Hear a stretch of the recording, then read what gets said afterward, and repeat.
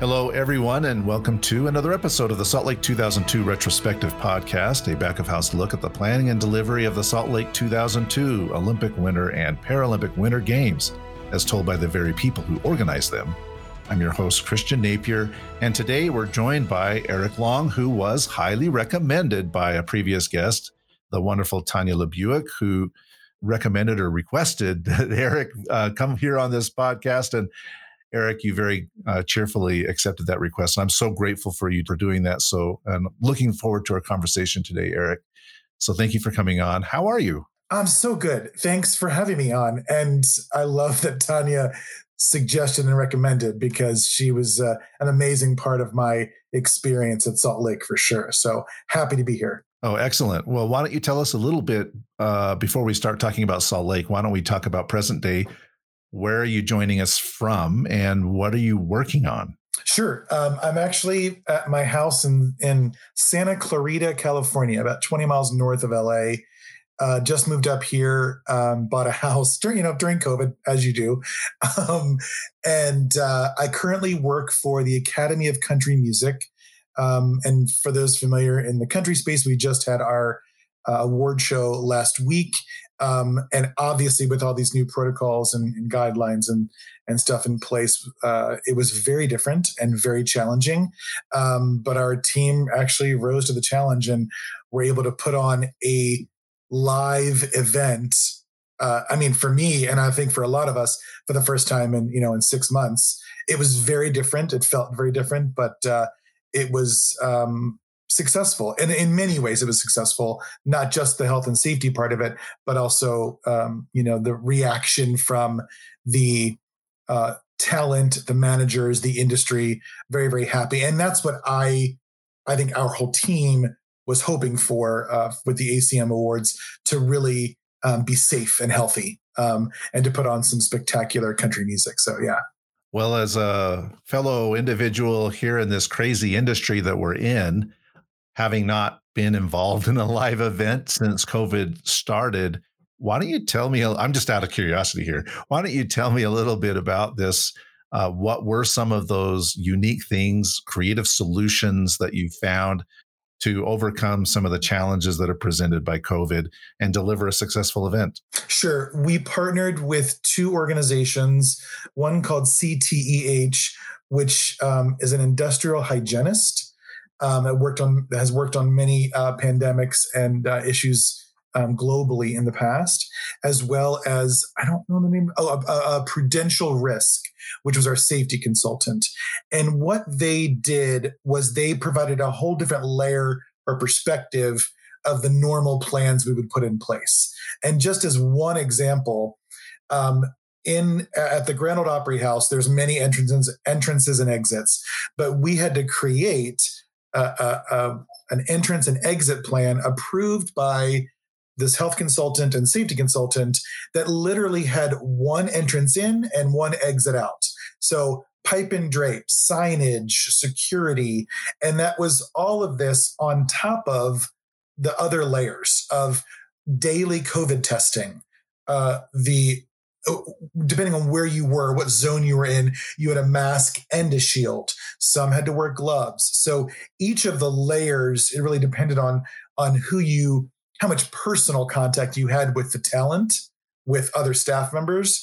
And it was really interesting to dive into that. And as you mentioned, we haven't had live events in so long. As the default, I think, ended up taking on more of the health and safety because we also produce between 5 and 10 other events surrounding the award show, none of which happened. Right. So I had some extra time.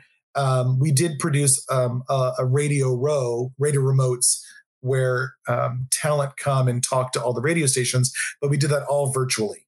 So, and it was the first of its kind too. And I know that we didn't do it perfectly, right? But it was an amazing, amazing thing. And the industry was so excited about it. We also did a virtual press room where, as the artist won their trophy, they walked off the stage into a room with literally only one other human being in there, with a huge screen with all of the press basically basically unbelievably huge Zoom call, but they could interact with each of the artists. And that was unprecedented too. So there's so many stories like that I could just keep going on and on. But the biggest impact were the COVID tests that you had to do daily.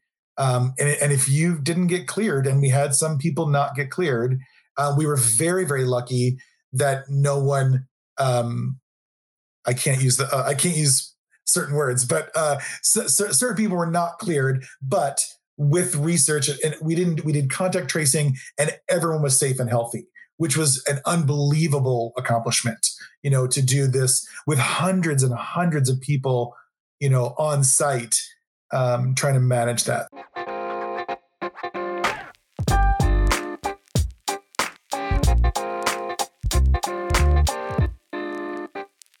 We've got to find ways to build trust in the participants and in the viewership or the spectators and in the workforce that delivers these events, that they can actually be held successfully in this crazy new environment that we're in. So I appreciate you and your team actually pulling one off and maybe showing the rest of us the way on how we can move this a little bit forward. It's really important what you just said. It really is. We need to provide faith in the system. Like, people need to trust that they're going to be safe. And that's why we went above and beyond. Like, we had the unions and the guilds and they had really high expectations, and we went above those because we want to be sure that we're keeping everyone safe and healthy. And that was an unbelievable feeling too, when you get the check mark from the unions and the guilds and the okay that they feel safe. And from the artists. Like, I told someone, I'm going to put a whole stream of memes together of all the artists saying thank you for keeping us safe and healthy, because that for us was an accomplishment, that they felt safe, they felt taken care of. Same thing with the production crew. But our production crew was terrified. Like, it's their first gig in 6 months. They're like, and they're wearing masks, and it's all very different. So yeah, it was an unbelievable accomplishment. It for sure was. All right. Thank you for indulging my curiosity. But I do have one more question before we get into Salt Lake. So where does it go from here? So you've had this event, sounds successful by pretty much any measure. So what happens next? That's funny you should say that. We are literally in meetings right now. I think when you look at where things are going, it is clear to a lot of people that we won't be back in live events probably till the spring. And that's at the earliest, right? And our event right now, it's already been announced, scheduled for April 18th of 2021. So we're now back to the drawing board. And typically we've been in Las Vegas, and people expect that. But what does that look like now? Like, we're going back and having to figure that out again. Of in April, what would that look like? Because if anyone saw the awards, we didn't have an audience, and that was to be safe, because Nashville actually opened up, and you could have I think it was 25%, but we just didn't feel safe with that. So that's something else we're looking at too for April of next year, for next year's award show, to get back on schedule. What does that look like for us? So yeah, we have the date for sure, but location and venue are all literally right now on the table. All right. That's fantastic. I can't wait to see how it goes in April for you. Speaking from an Olympic perspective, our big event, of course, is in July of next year, July and August of next year. Thank you very much again for indulging me. I really appreciate it. Now let's try to remember a time where nobody knew what the word coronavirus meant, or if it even existed. Right. Back to Salt Lake 2002. So why don't you tell me, Eric, what you were doing before you joined the Salt Lake Organizing Committee, and just how you found your way to Salt Lake? So before Salt Lake, I was doing contract work here in Los Angeles. I had moved out here for a company called Pilata Teamworks, which Amy Murray and I had worked for, which produces the AIDS rides and the 3-day breast cancer walks. Fascinating, amazing events, and making money for nonprofit, which is great. Then became a contractor, did Latin Grammys, some other interesting events. one called Bavaria Fest. That's a fun one. Yeah, and here in America. And before that, I actually worked for Up With People, based in Denver, Colorado for many years.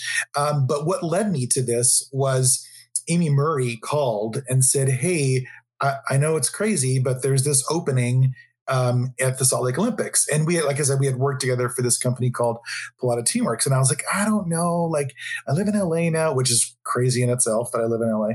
But I had the interview, and the interview was with Tanya Lebuick.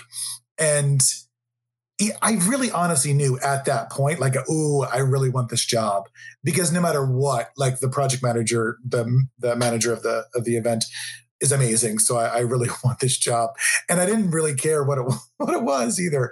I just thought it was cool to work for the Olympics. And so Amy Murray was really the catalyst for getting me to interview.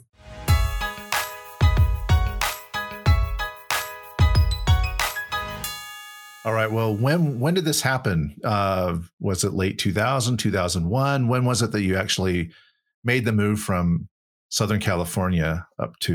Yeah, I was there.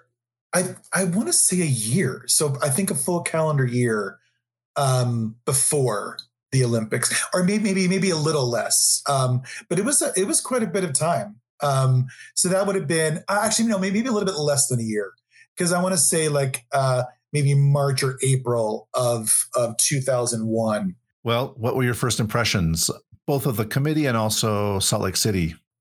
I was that geek. I was so excited to work for the Olympics, and in the event world, it's just kind of the pinnacle of events, right? So I was happy to do anything. I was a little nervous. Like I lived in LA, had to sublet my place, and but I wanted to go so badly. And I got to Salt Lake City, had never been before, and didn't know a lot about it. Did some research and was floored by the planning of the city, right, itself.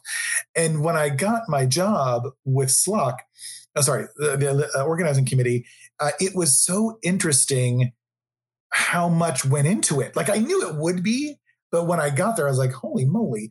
And my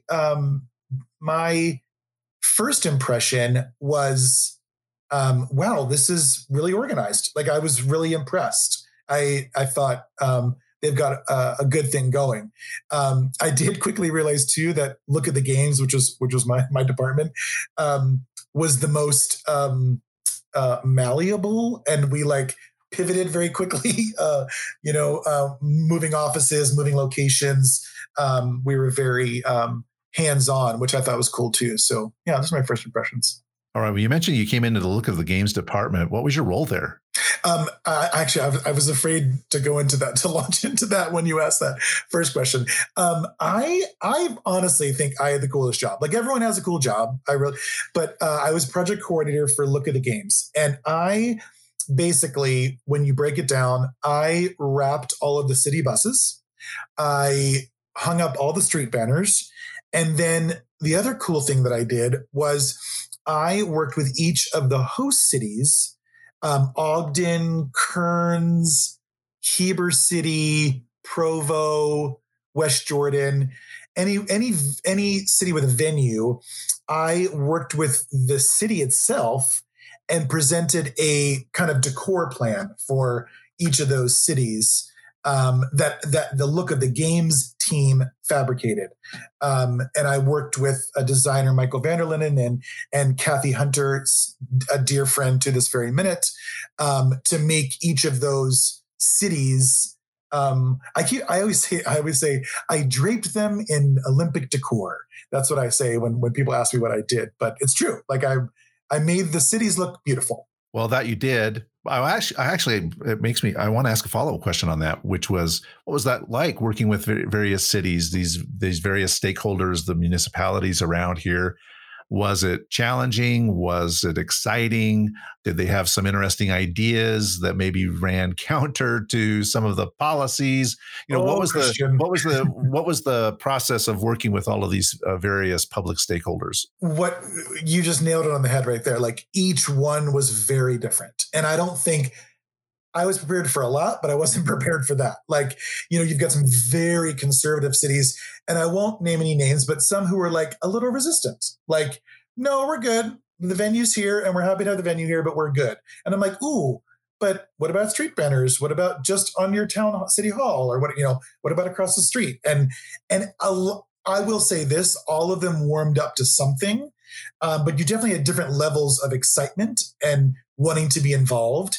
And it was Kathy Hunter and we would go meet with these towns and these city managers and actually multiple town halls to talk about this and kind of present, here's what we see our vision for your city. And they had their own ideas too, which I loved, honestly. And we would come back to our design team and say, hey, they like this idea, but could we tweak it and do A, B, or C? And some did the bus wraps, some did street banners, some did all of it. Like some of the cities like, yes, this is great. Drape us in mountain shadow, fire and ice, everything you want, So it was very interesting to work with each of those city entities too.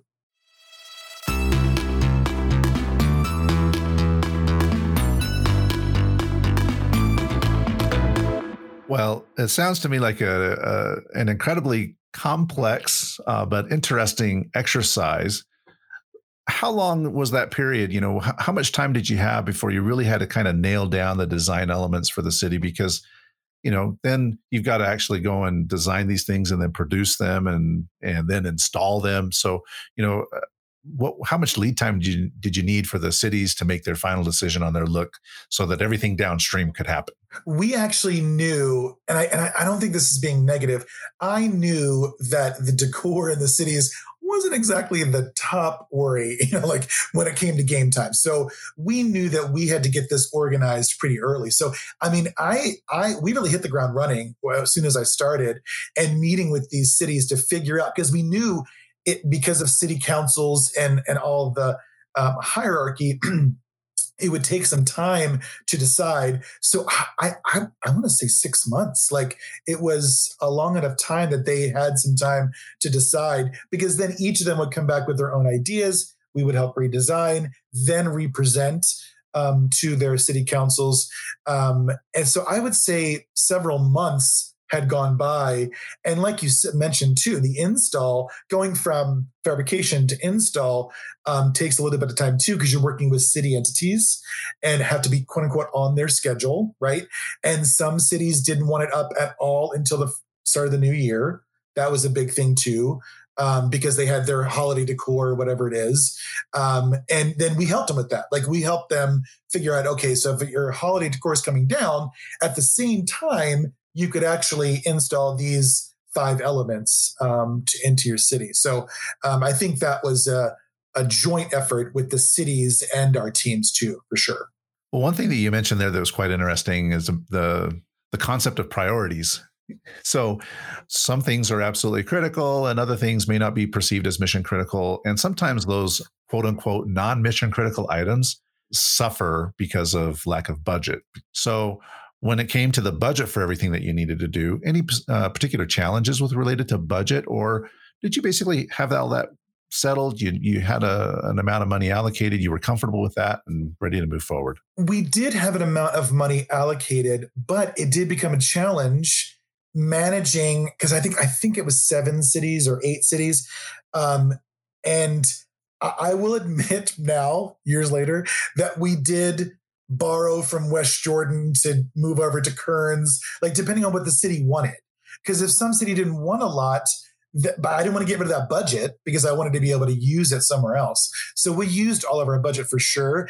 And I think what we realized very quickly is that it goes by the budget.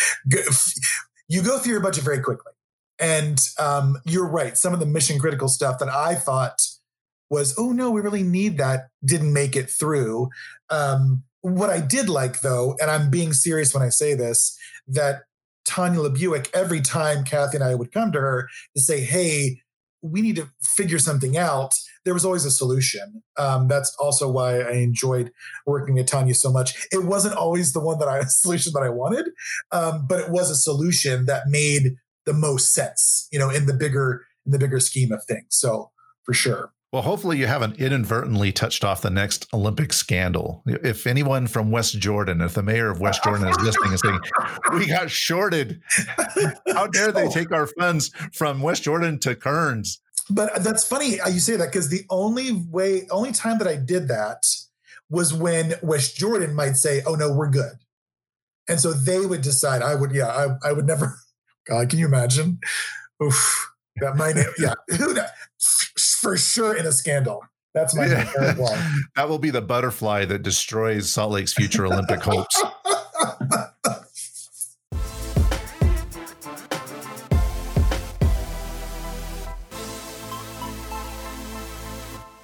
Oh my goodness. Okay. Well, okay. Back to the games. Yes. I sent you an email with some ideas, thinking about stories and things like that. Interesting people that you may have worked with. You've already mentioned a few. Some of the challenges that you may have faced, some really, really exciting or inspirational things that you witnessed as you were preparing and or delivering the game. So why don't we go through some of the stories that you had in mind prior to our conversation today?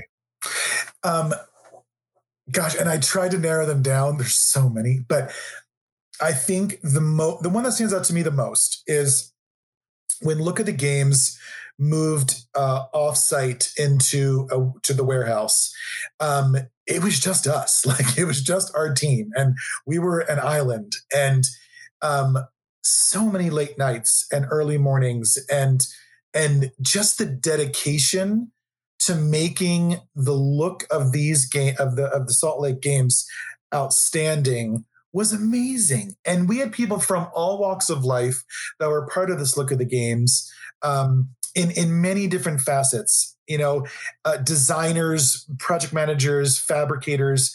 I really was amazed at how we came together as a team. And I literally thank Tanya LeBuick, and this sounds like a commercial for her, but it's true. She was amazing, because we had a uphill battle in some ways.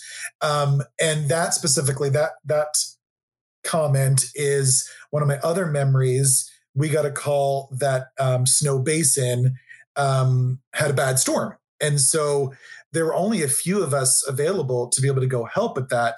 And some banners had ripped down, and so we had to go replace stuff. And it was, I look on my dashboard temperature and it was -17. I'm like, what am I doing here?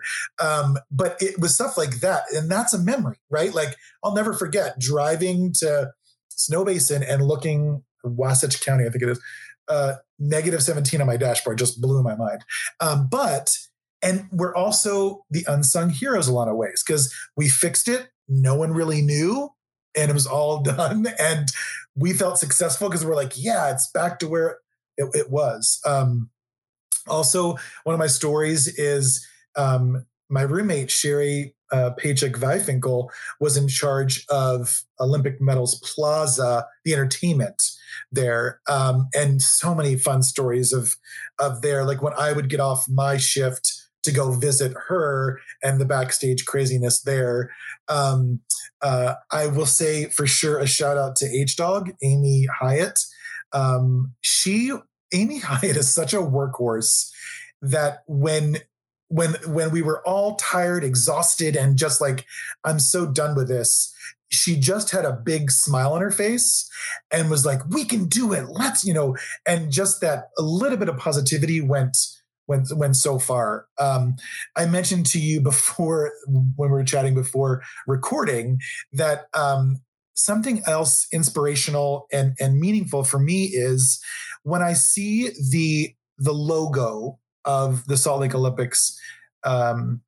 I literally have a little flutter in my heart, like that specific mountain shadow color, the purple, the turquoise, the fire. And it is really amazing what that does. And that's amazing because that brings back so many cool memories of what happened. I will mention one challenge. I was responsible for wrapping, I think it was 65 buses in Olympic imagery, but and some of them had bobsledders, some had skiers.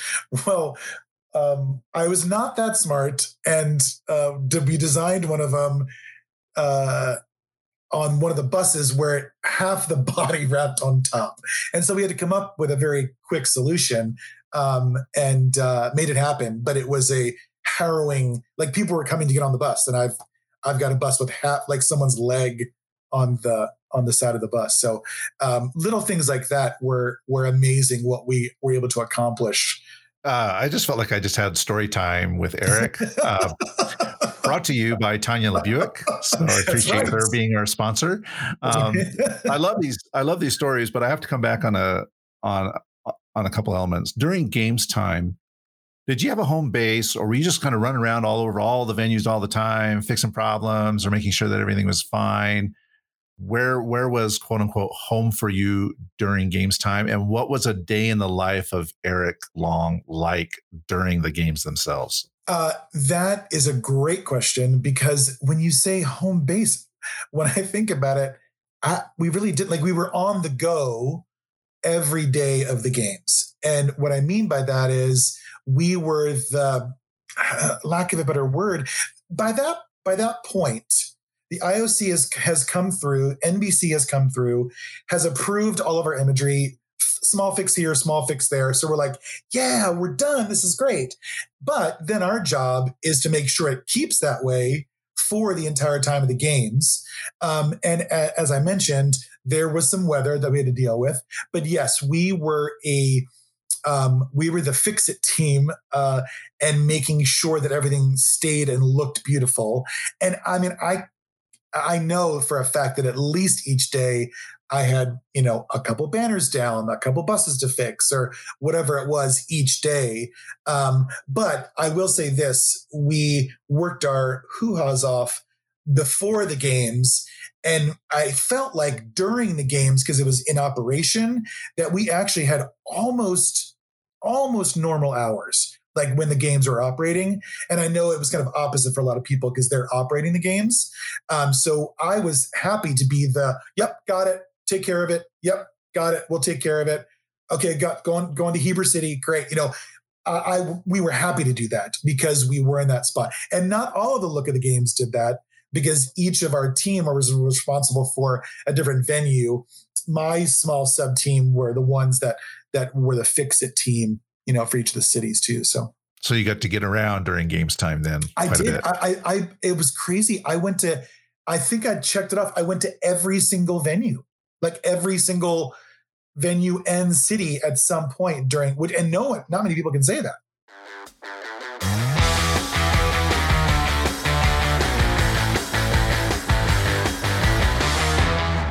And what about Paralympic Games?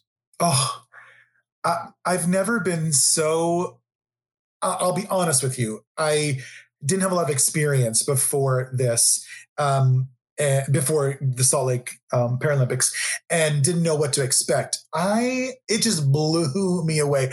I was so happy that we thought about it beforehand and were able to use transitionally some of our signage and be able to have a duplicate right away to put up. And obviously that budget was much smaller, and we made a lot of things work. And then just to see how that came together so quickly after, because you're just exhausted, like you're just like done. And then hey guys, we're on it, like Paralympic time. And that was pretty cool to see that we all rallied to be able to do the Paralympic stuff too. And then just watching the games back, that's where I do get another little flutter in my heart when I see any of the imagery on TV, or, when I see that mountain shadow, or I see the kiss and cry from, the figure skating. All of that really brings back such great memories. So, well, it does the same for me too. Just the other day, my wife and I went for a drive, and we actually, we're going to see the leaves, and we drove past Snow Basin, and you can still see look elements, throughout the state of Utah. And it's awesome to see here 2 decades later that the memory of the games endures, not just in our minds, but actually there are physical representations of that memory. And I appreciate you contributing to all of that. Now, I do have to ask, the games end, the Olympic Games end, the Paralympic Games end. And I understand from our conversation that Salt Lake was one stop among a very long journey for you in your career. But what did you do after the games were over? And what did you learn during your experience in Salt Lake that you have been able to take with you as you've gone on to different assignments throughout your career? Wow, that's such a packed question. Okay, so and I have so many answers. What I did when I first finished, I'm going to admit this on a podcast. When I came back to Los Angeles, I didn't have a job and needed a job really bad, so I became the yellow M&M at the Orange County Children's Museum, as you do. I also became the Mountain Dew Code Red guy, handing out Mountain Dew soda samples. But no, that was very short-lived, but that's the truth. I then got a job with Universal Studios in special events. And what I took from the Olympics was the effective working on a team, which I don't know that many people who really have experienced that, where my input was valued. I'm the louder guy in the room. I also learned through great team management that I don't have to talk all the time, that someone else can, speak up and probably will have the same thing to say. I will also say that a global perspective, that sounds a little cheesy coming from the Olympics, but it's honestly, it's the truth. I was working on a team of people from all over the country at the Olympics, and that really gave me perspective of what we're looking at events wise. And I think that's even now, like you said, 2 decades later with the Academy of Country Music, same thing. I'm dealing with predominantly Nashville, but people from all over the country. And I think that global perspective has helped me out immensely. I will also say the design element, which I didn't have very much experience with going into the Olympics, has helped me quite a bit in marketing and the PR part of it and communications too. So a lot. Well, I really like the very colorful beginning to that response. I was a yellow M&M in Orange County. Then I became the Mountain Dew Code Red guy. So I didn't think about that. That's true. Wow. Yeah. Yeah, we got all the colors of the rainbow. That's fantastic. Well, this conversation's been very, very enjoyable. But before we get to our final segment and ask about music and food and all that kind of stuff, I want to make sure that we've got everything on your list. You told me that basically you've got stories for days. You have so many stories and it was hard to whittle them down. I want to give you an opportunity to make sure that you've got any stories that you want to share that you won't later regret. Oh, I should have said that. Let's get them on the podcast. What else, if anything, do you have, Eric? Just one other one. I worked with Kathy Hunter, and she's from Park City. And Kathy and I, or mainly Kathy, had to go meet with some bigwigs in the Joseph Smith building, because part of, I was a very small part of this team, but we did the graphic imagery on the buildings. It was mainly Kathy. And one of them was on the Joseph Smith building, if you remember, the figure skater. And I just remember her stories of I want to be as sensitive as possible, the challenges that she came up against as a woman, working with and trying to put that graphic imagery on the Joseph Smith building, and the triumph that she felt, that we all felt when we were able to get that crown jewel. And like I said, it wasn't just Kathy or me, it was a whole team of people that was able to get that, was just an amazing feeling. Because if you remember, there were multiple buildings downtown, all lit up and all draped with graphic imagery. And that was kind of the crown jewel. And everyone was terrified, including Kathy. But she did a phenomenal job and was able to, put that figure skater on the Joseph Smith building. So, yeah, amazing.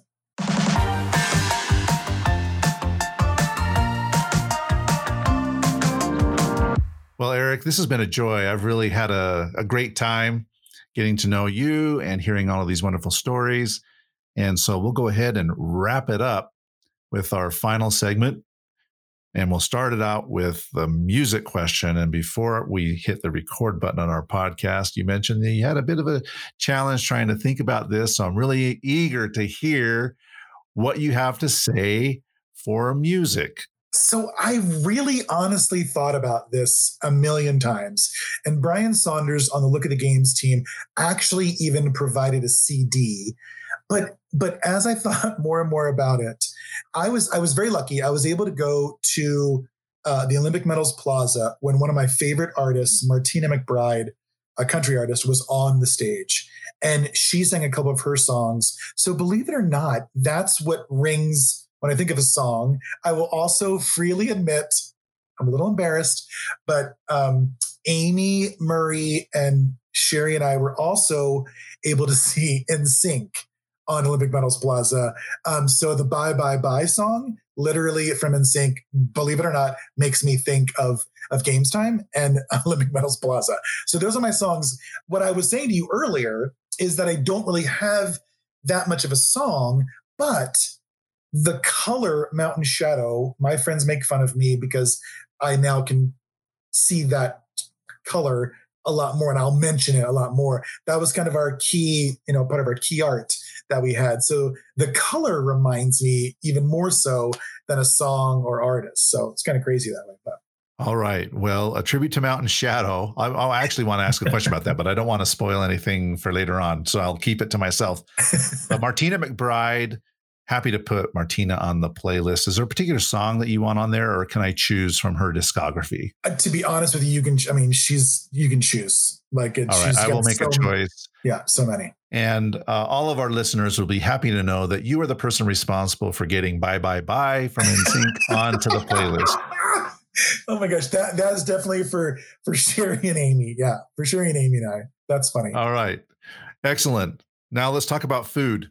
Did you have a particular restaurant that you like to frequent when you were working there for a year? So when I saw that question, Kathy Hunter took me to and I can't remember the name of it. I even tried to look it up, but it was on the main street in Park City, because one of the cities that I worked with was Park City, and Kathy had been on the Arts Council there. So she took me to that restaurant, and I know that I went back 2 or 3 times because it was so amazing. I wish I remember the name. But it was just an amazing view, great food, great entertainment, like someone playing live music in the background. So that's what first came to mind for sure. I will say, when you mentioned favorite restaurants, too, was the rules and regulations of having alcohol at a restaurant in Salt Lake is what came to mind too. Like when I would try to order a drink for someone else, they have to order their own, or you can only have 1 shot at a time, or some of those rules. That's what came to mind too. But I actually had some amazing international food in downtown Salt Lake City too, because of how diverse Salt Lake is. Everything from pad Thai to, I had a, Mongolian barbecue was great too. So I have so many great memories, but yeah. It's interesting, the food scene here in Salt Lake. Most people wouldn't think of Salt Lake as really being a destination for international food, but because of the church, the LDS church and their missionaries going all over the globe, they bring these foods back with them that they like. My son spent some time in Ethiopia, and there's an Ethiopian restaurant here in Salt Lake. It's fantastic. It's delicious, and it's quickly become his and one of my favorite places to eat. So you can find all kinds of food here in Salt Lake City. So I appreciate you mentioning that very much. And if any of your colleagues or other listeners know what the restaurant was in Park City that you went to, let me know, and I'll throw it on our map on the website. That's awesome. Yeah, I think I was the most surprised by how diverse Salt Lake was, and specifically about the food. Like you said, I was able to find any amazing kind of food in Salt Lake City. So yeah. Well, hopefully when all of this COVID craziness subsides, we'll be able to go to these restaurants again and enjoy ourselves and try out some of these international culinary delights. All right. Now I feel like I'm working for Chopped or Food Network or something. open the basket, Ted, and see what we've got. And speaking of our basket of memories, we've emptied out most of that basket, but I know we've got at least one left. So why don't you take us to your goosebump moment? So our team, like I mentioned, was responsible for this look and the lighting and the banners and the whatever. And it was, I think it was if it was the day before the opening ceremonies, or maybe even two, where it was like, okay, people, the NBC team is going to do their flyover, and everything has to be perfect. Like, we don't really have a choice, and we can't. And when we were downtown and we looked up, and they lit up the rings on the hill for the first time, and maybe the first time that I saw it, maybe it was before. That was for sure a goosebump moment for me. Just realizing all of the banners we had worked on, the cityscape was done. Then they light the rings, and it really was like, wow, this really does make an impact on people's experience. And I think that was a big moment for me, for sure.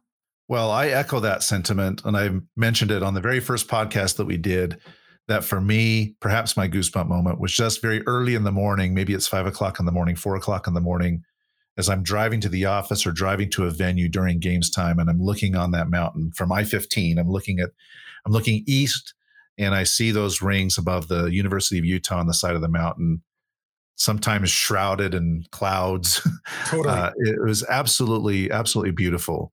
I do have a follow-up question, though, and I have to go back to Mountain Shadow, because you've mentioned Mountain Shadow a couple of times. How did this color get the name Mountain Shadow? Do you know? I mean, what was it about Mountain Shadow that ended up becoming so iconic for the games in Salt Lake? Interesting you should say that. I didn't know. This sounds funny. I didn't really know. I knew the name, and I knew the names of the other key art colors, but when you literally see the sunset in Salt Lake, and it blew my mind. You see the whites of the mountains, and then you literally see this Mountain Shadow purpley bluey color that the sky and a little bit of cloud make on the mountain. And I was like, oh, okay, I got you. That's where that comes from. And I think that was actually in Heber City, or maybe even Snow Basin, where there's, a very defined mountain, and you see that white cap and then the rest of the mountain. But as far as I know, it's a Pantone color, but I don't know if it was called Mountain Shadow or we named it that Mountain Shadow, but that we were made sure to know that wasn't purple, it wasn't blue, it was Mountain Shadow. Well, we now have one of the great unsolved mysteries of the game. So listeners, come out here and let us know what's the actual origin of this name, Mountain Shadow. And Eric, this has been an absolute joy having you on. I've loved these stories. Thank you so much for coming on to the podcast. If people want to learn more about the work that you're doing with the Academy of Country Music, or they want to reconnect with you and share memories of Salt Lake 2002, what's the best way for them to do so? That's a great question. I'm on Facebook. I think that's probably the easiest. And I would think that most people listening to this podcast know Tanya LeBuick or Amy Murray, and they can get in contact with me too. So happy to reconnect. Yeah, for sure. Eric, thank you so much. Listeners, please like and subscribe to our podcast, and we'll catch you again soon. Eric, thank you. Thank you very much. It's been such a pleasure. Thanks for having me on. I really appreciate it.